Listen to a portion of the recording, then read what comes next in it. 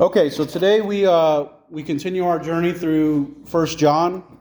We've been in, for those who are just now joining us, we've been in 1 John for, 3 months now?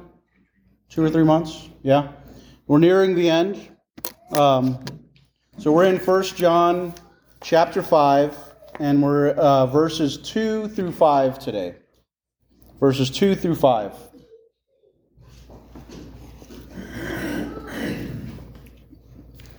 So 2 through 5 reads out of the NASB, says, "By this we know that we love the children of God, when we love God and follow His commandments.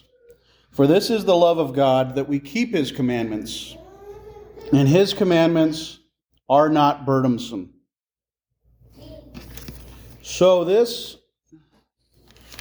essentially telling us in a nutshell that truly loving God and following His commandments is going to equal loving the children of God. And for anybody who's been with us for the last couple months, we have talked about loving the children of God a lot. And when we talk about it, it's always kind of coming back to those two great commandments that Christ has given us. And I've probably mentioned them in the last couple sermons. I want to bring them up again today, not to rehash what we've talked about, but to kind of look at it a little bit of a different way. So Matthew 22, 37 and 39 through 40, where it says, he said to him, "You shall love the Lord your God with all your heart, with all your soul, with all your mind. The second is like it, you shall love your neighbor as yourself. Upon these two commandments hang the whole law and the prophets." And you're going to say, "Yeah, Carlos, we've talked about this a lot." And we have. These are very important commandments. I can't imagine that they'll never come up again. Because the Christian, and this might be kind of an odd way of putting it, but the Christian who does not love God, who does not keep His commandments, is of very little effect in the body of Christ. For one thing, if you don't love God, it's hard to say that you're even in the body of Christ. I don't necessarily understand how that could even be true. So, this is true even, and you may have seen this in churches you've been a part of before. Churches are not above error, things like that. But even if a person is deeply involved in a church, they might hold a position in a church, they might, any of those things. A person may believe in God. They may believe in God. Hear these things. They may fear God. They may give Him all the credit in the world. But if they don't love God, something is very wrong. Something is very wrong. If they don't love others, something is very wrong. Those are the things that we've been talking about so much lately. Because when love, when obedience to God, when those kind of things grow cold in your heart, you hurt yourself and you hurt people around you. Those affect everything in your life. And this is not, the church is trying to tell me what to do kind of thing. Jesus Christ says these things. In John 14:15, He says what? He says, "If you love me, you will keep my commandments." That's what Christ said. And as the Scriptures have said, His commandments are not a burden when a person is born again.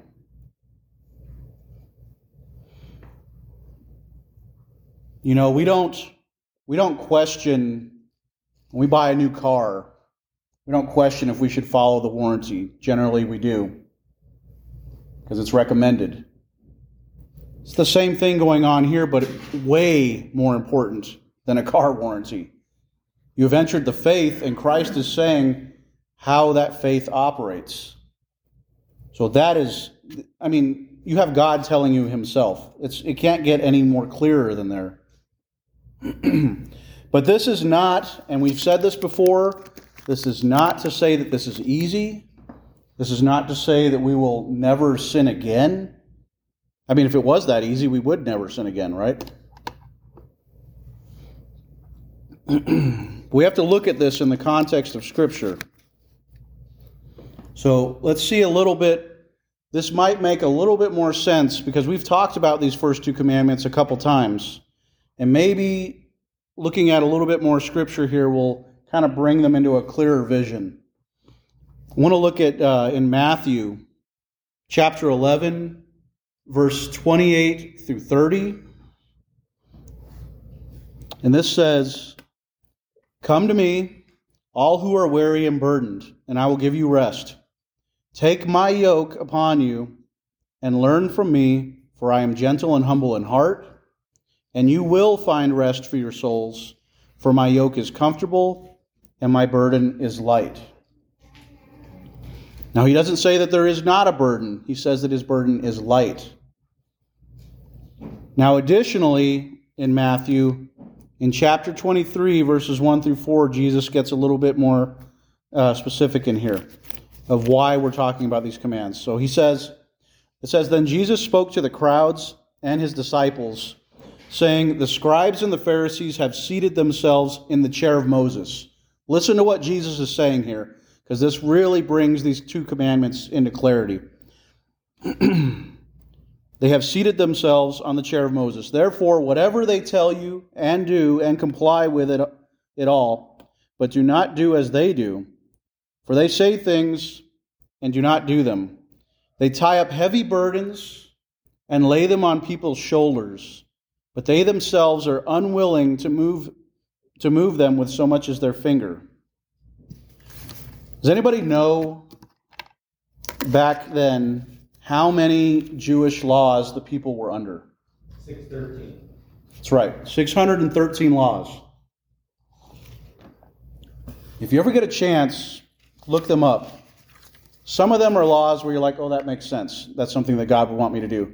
Others, you're like, man, I could never keep all of this. 613 laws in Jesus' time were put on the people.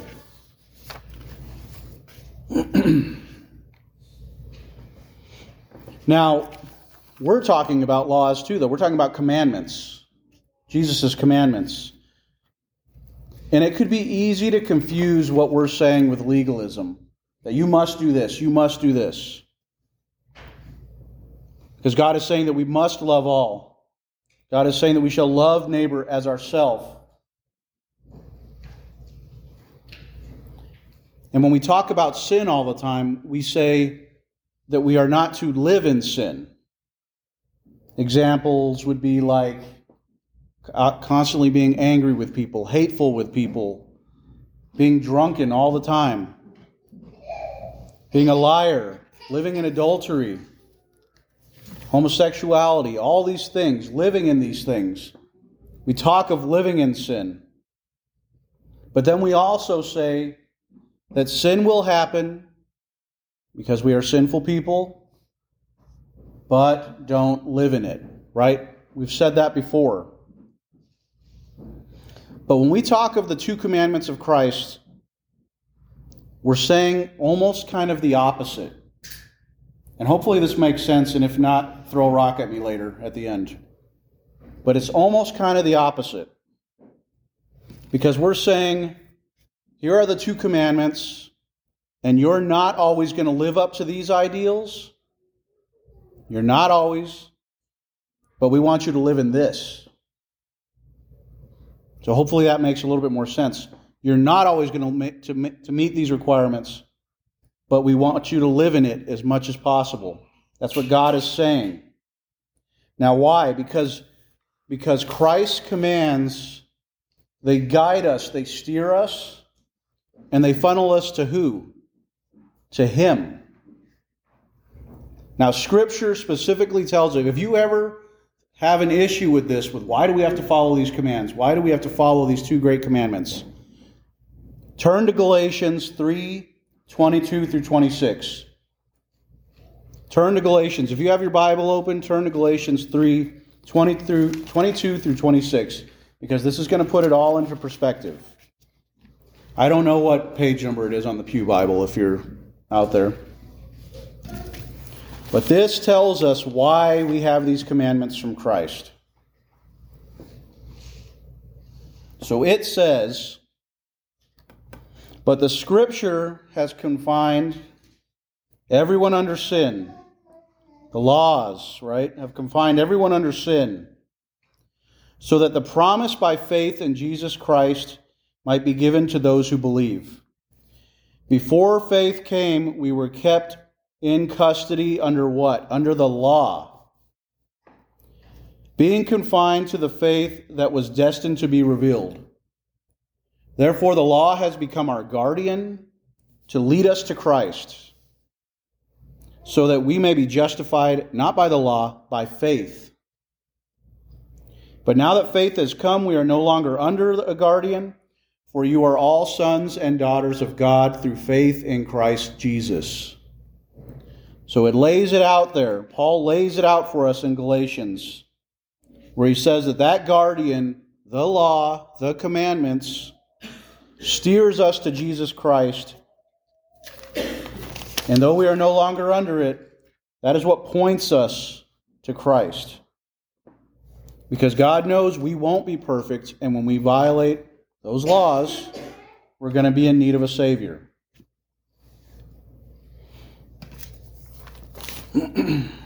So like I said, you're not going to live those laws perfectly. Nobody will. But that is where we want to live, not in deliberate sin. That's the better place. That's the place where you're reliant on God. And that's the beauty of the commandments and the way that faith works with them. Because beauty of faith is not it's not a theory. It's something in action. Okay? And that's going to lead us into the next couple verses here. We're going to go into verse 4 and 5, where it said, whoever has been born of God overcomes the world, and this is the victory that has overcome the world, our faith. Who is the one who overcomes the world but the one who believes that Jesus is the Son of God? If you're somebody that deals with depression, anxiety, this is a good set of verses for a person to pray on. Because this is the victory, okay? John starts with a very simple premise in these two verses. John's mindset here is that he can't even imagine that somebody who believes in God could be defeated. There is no defeat in God. That's the mindset that John has in this when he gets to these verses. And again, this is not a works-based salvation, because he's not saying what we do, he's saying what we believe, who we believe in. So the victory that's spoken here, this is interesting. This is why if you ever have a inkling to get into Scripture and find out what different things mean, it can be very revealing. So the word for victory here is Nike. Kind of like Nike, but without the child labor, okay? So commonly, when we think of victory, we think, we won the big game, you won a battle, right? But there's another meaning for Nike here. And that meaning is conquest. Conquest. So this subjugation, this control, that is what we have over the world. That is what we have over sin. It's not just a victory. Not just a victory. So,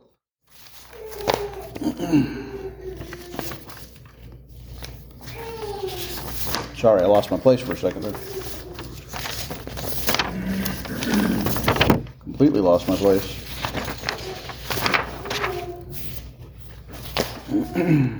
So this kind of victory, this conquest, it's hard to imagine in this world if you really start getting your wheels turning too much. There's a lot of things that are going on in this world, and there have always been a lot of things going on in this world. If you were in the first century, you'd have been absolutely horrified because of the things that Nero was doing to Christians back then. But we have things that are going on here too. There's a couple that would make you think that, where is this conquest you're talking about? Where is this victory that you're talking about? If you pay attention to what's going on, has anybody seen the Respect for Marriage Act that's going through Congress? Anybody paid attention to that? So the Respect for Marriage Act is basically a repeal of the Defense of Marriage Act, which was signed by almost all the same people who want this new bill to go through, but it was back in the Clinton era. Sorry, we're getting a little political here, but this Respect for Marriage Act does two things, supposedly. It codifies in the legality of homosexual marriage, and then to try to play with people's emotions, it codifies in that interracial marriage is allowed. I have an interracial marriage, and I don't think that it's ever been under attack, but apparently they're trying to use emotions for that. So one could see that going on and think, well, we're kind of going in the wrong direction, right? It's not hard to think that. And to placate us, they have put into the verbiage there that this won't affect people of faith, that it won't affect churches and their nonprofit status, things like that. But just keep in mind, these same people, like I said, who are passing this are the same people that passed the original one, which was supposed to solidify traditional, real marriage. So their word doesn't go too far. You could see a day where the churches, where true churches who have biblical values, they could be pushed underground. I mean, that could happen. It's happened in other countries, and this is the way it starts, or the way it keeps going.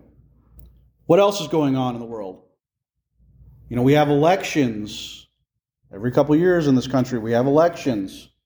And we have candidates who openly endorse abortion, who openly endorse same-sex marriage, government-endorsed racism. Anybody seen that one? Anybody know what that one's called?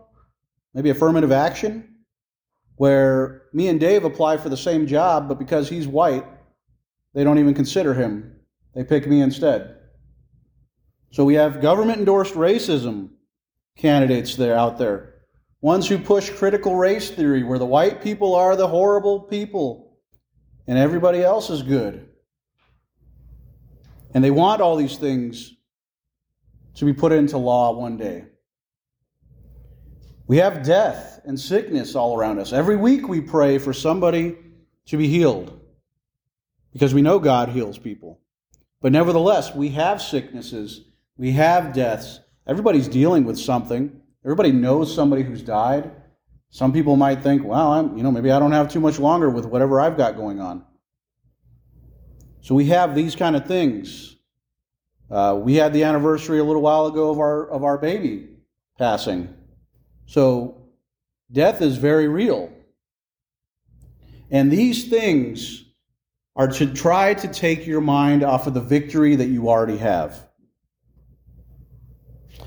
There's a quote that I don't think I had the whole quote, but quote on this where I said, or it says, and I don't know who said this, but it says, the world will let a man go to hell quietly and never try to stop him. But the world will never let a man go to heaven quietly. It will do all it can to turn him back.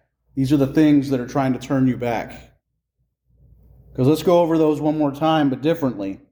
So we have a world that is legalizing ungodly unions, that's cementing them into society so they can change people's mindsets as generations grow.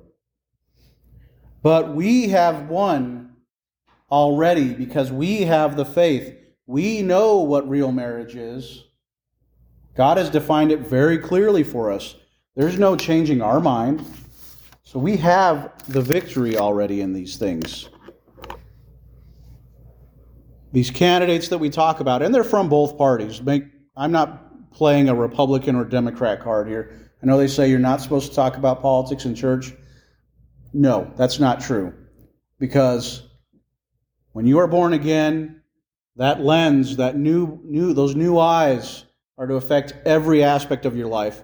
There's no such thing as having a separate political view than your religious view. If you're born again, you're born again. Okay? It's asinine to think that. But we have these candidates who fit very well into the context of Scripture, because though they know, because God's law is written on everyone's heart, they know the ordinance of God, that those who practice such things are worthy of death. They not only do the same, but they do what? Anybody remember this? They approve of them. They approve of them. So people are approving of those who are doing these ungodly things. They're afraid to preach the gospel to them because they don't want to offend anybody. In the realm of death, we know that we have won, because we know that death is not permanent. People are killing babies. There's actually legislation in Canada now to start approving assisted suicide for people as young as 16. People who have mental illnesses that are depressed or have this going on, that. Well, the doctors are okay with writing a prescription just to kill you. That's the kind of death that they are trying to push. But for the Christian, we know that there is no death. When me and Dave die, me and my wife die, when anybody in here dies, we are crossing the veil and we are just changing zip codes.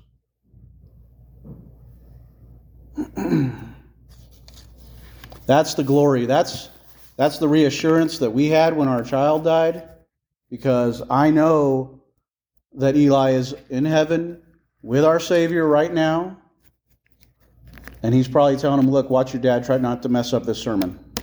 You know? I have no doubts of where my child is because we have that victory in our faith. But it's real faith. It's not just a conversion prayer. There's nothing wrong with that, but it doesn't end there. Never ends there. There's a quote from Charles Spurgeon on this that I really like, where he says, look at any Greek lexicon that you like, and you will find that the word faith or believe does not merely mean to believe, but to trust, to confide in, to commit to, entrust with, and so forth. The very marrow of the meaning of faith is confidence in and reliance upon. Faith is a very deep word, not just the dictionary version. So, Christ has given us this means to victory that we already have when we are believers. We already have it. When you have it, it's so easy to see compared to when you didn't have it. Just last week, we had people talking of their conversion stories, of what it means to be born again. And you can see that there is a difference for people in that old life when things would happen compared to now when things would happen. There is a hopelessness when you don't have Christ. And there is a huge hope and victory when you do have Him.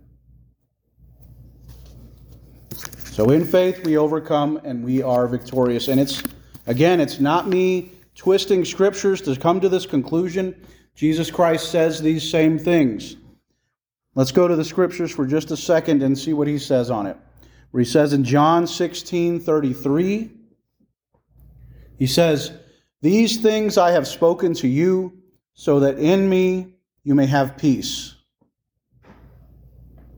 In the world you will have tribulation, but take courage, I have overcome the world."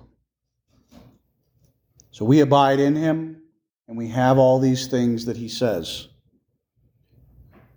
There's another verse on this that I find unsettling for myself, only because I feel like I don't deserve it.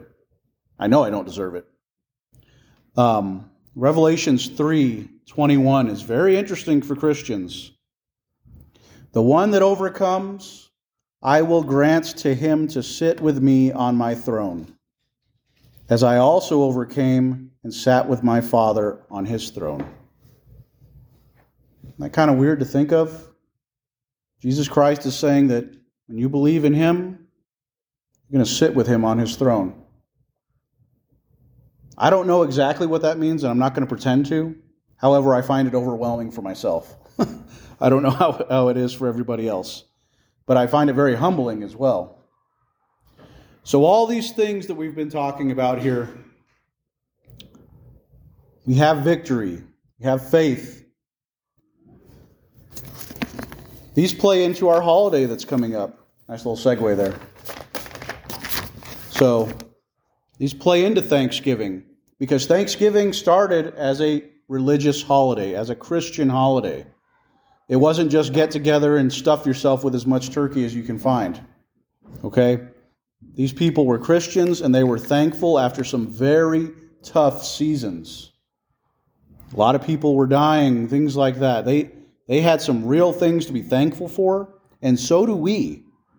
So when Thanksgiving comes this week, think about the fact that God has loved you so much, that he's blessed you with so much, that he's given you salvation, a grace that you didn't earn. Expound on those blessings when you talk with your children this Thanksgiving. Take just 10 minutes to really let them know what they have to be thankful for. I mean, you guys have a roof over your head. We have food. We have children running around. Look how many kids were here today. There are more kids than there is adults. We have jobs. We have consolation and comfort when bad things happen. Because not everything's good. Not every day is wonderful.